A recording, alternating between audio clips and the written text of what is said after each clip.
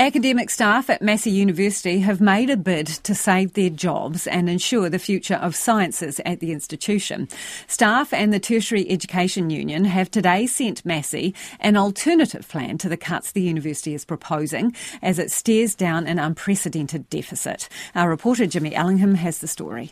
The proposed science cuts, announced early last month, could see 100 jobs go and some courses, like engineering, cut altogether. It would also mean subjects are no longer taught at Massey's Albany campus in the new multi-million-dollar innovation complex.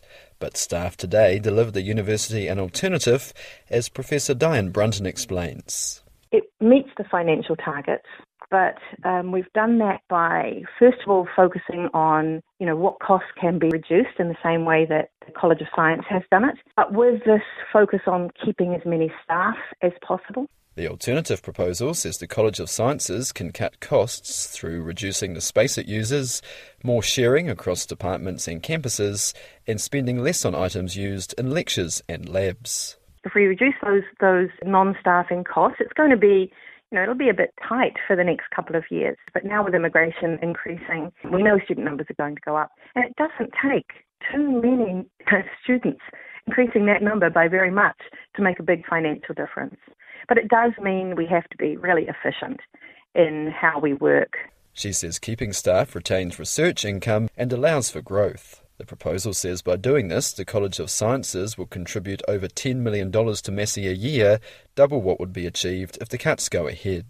Professor Brunton, an Auckland-based expert in conservation biology, whose job is on the line, says staff want to work with management. We all have the same interests, right? We all want Massey to do really well, and we'd really like to be listened to, and we'd really like to sit down at the table with them and work through those details and that implementation to make it work. Massey says cuts are necessary due to its expected deficit for the year of over $50 million, but the Tertiary Education Union has criticised the university's plans. Union organiser Ben Schmidt says the alternative proposal meets the university's financial targets. Members know that it's achievable because they are the people who are teaching, who are working in labs. They know where, for example, space can be consolidated and where it can't. So it's about listening to the people with the day-to-day experience of what works and what doesn't work.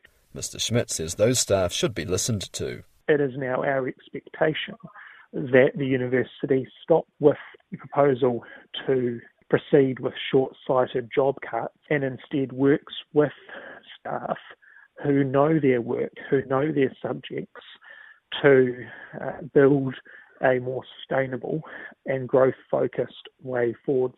Associate Professor in Zoology and Ecology, Wee Hung Ji, who's based in Albany and whose job is also on the line, is backing the alternative proposal. I'm hoping it will make a difference because it's more logical and it's the data you used is more accurate than the first proposal. And it saves the money and at the same time saves the staff, saves the position. And that's basically saving the university's future. She says it's been tough marking and carrying on as normal, and she's unsure what to tell prospective students who want to do postgraduate study under her.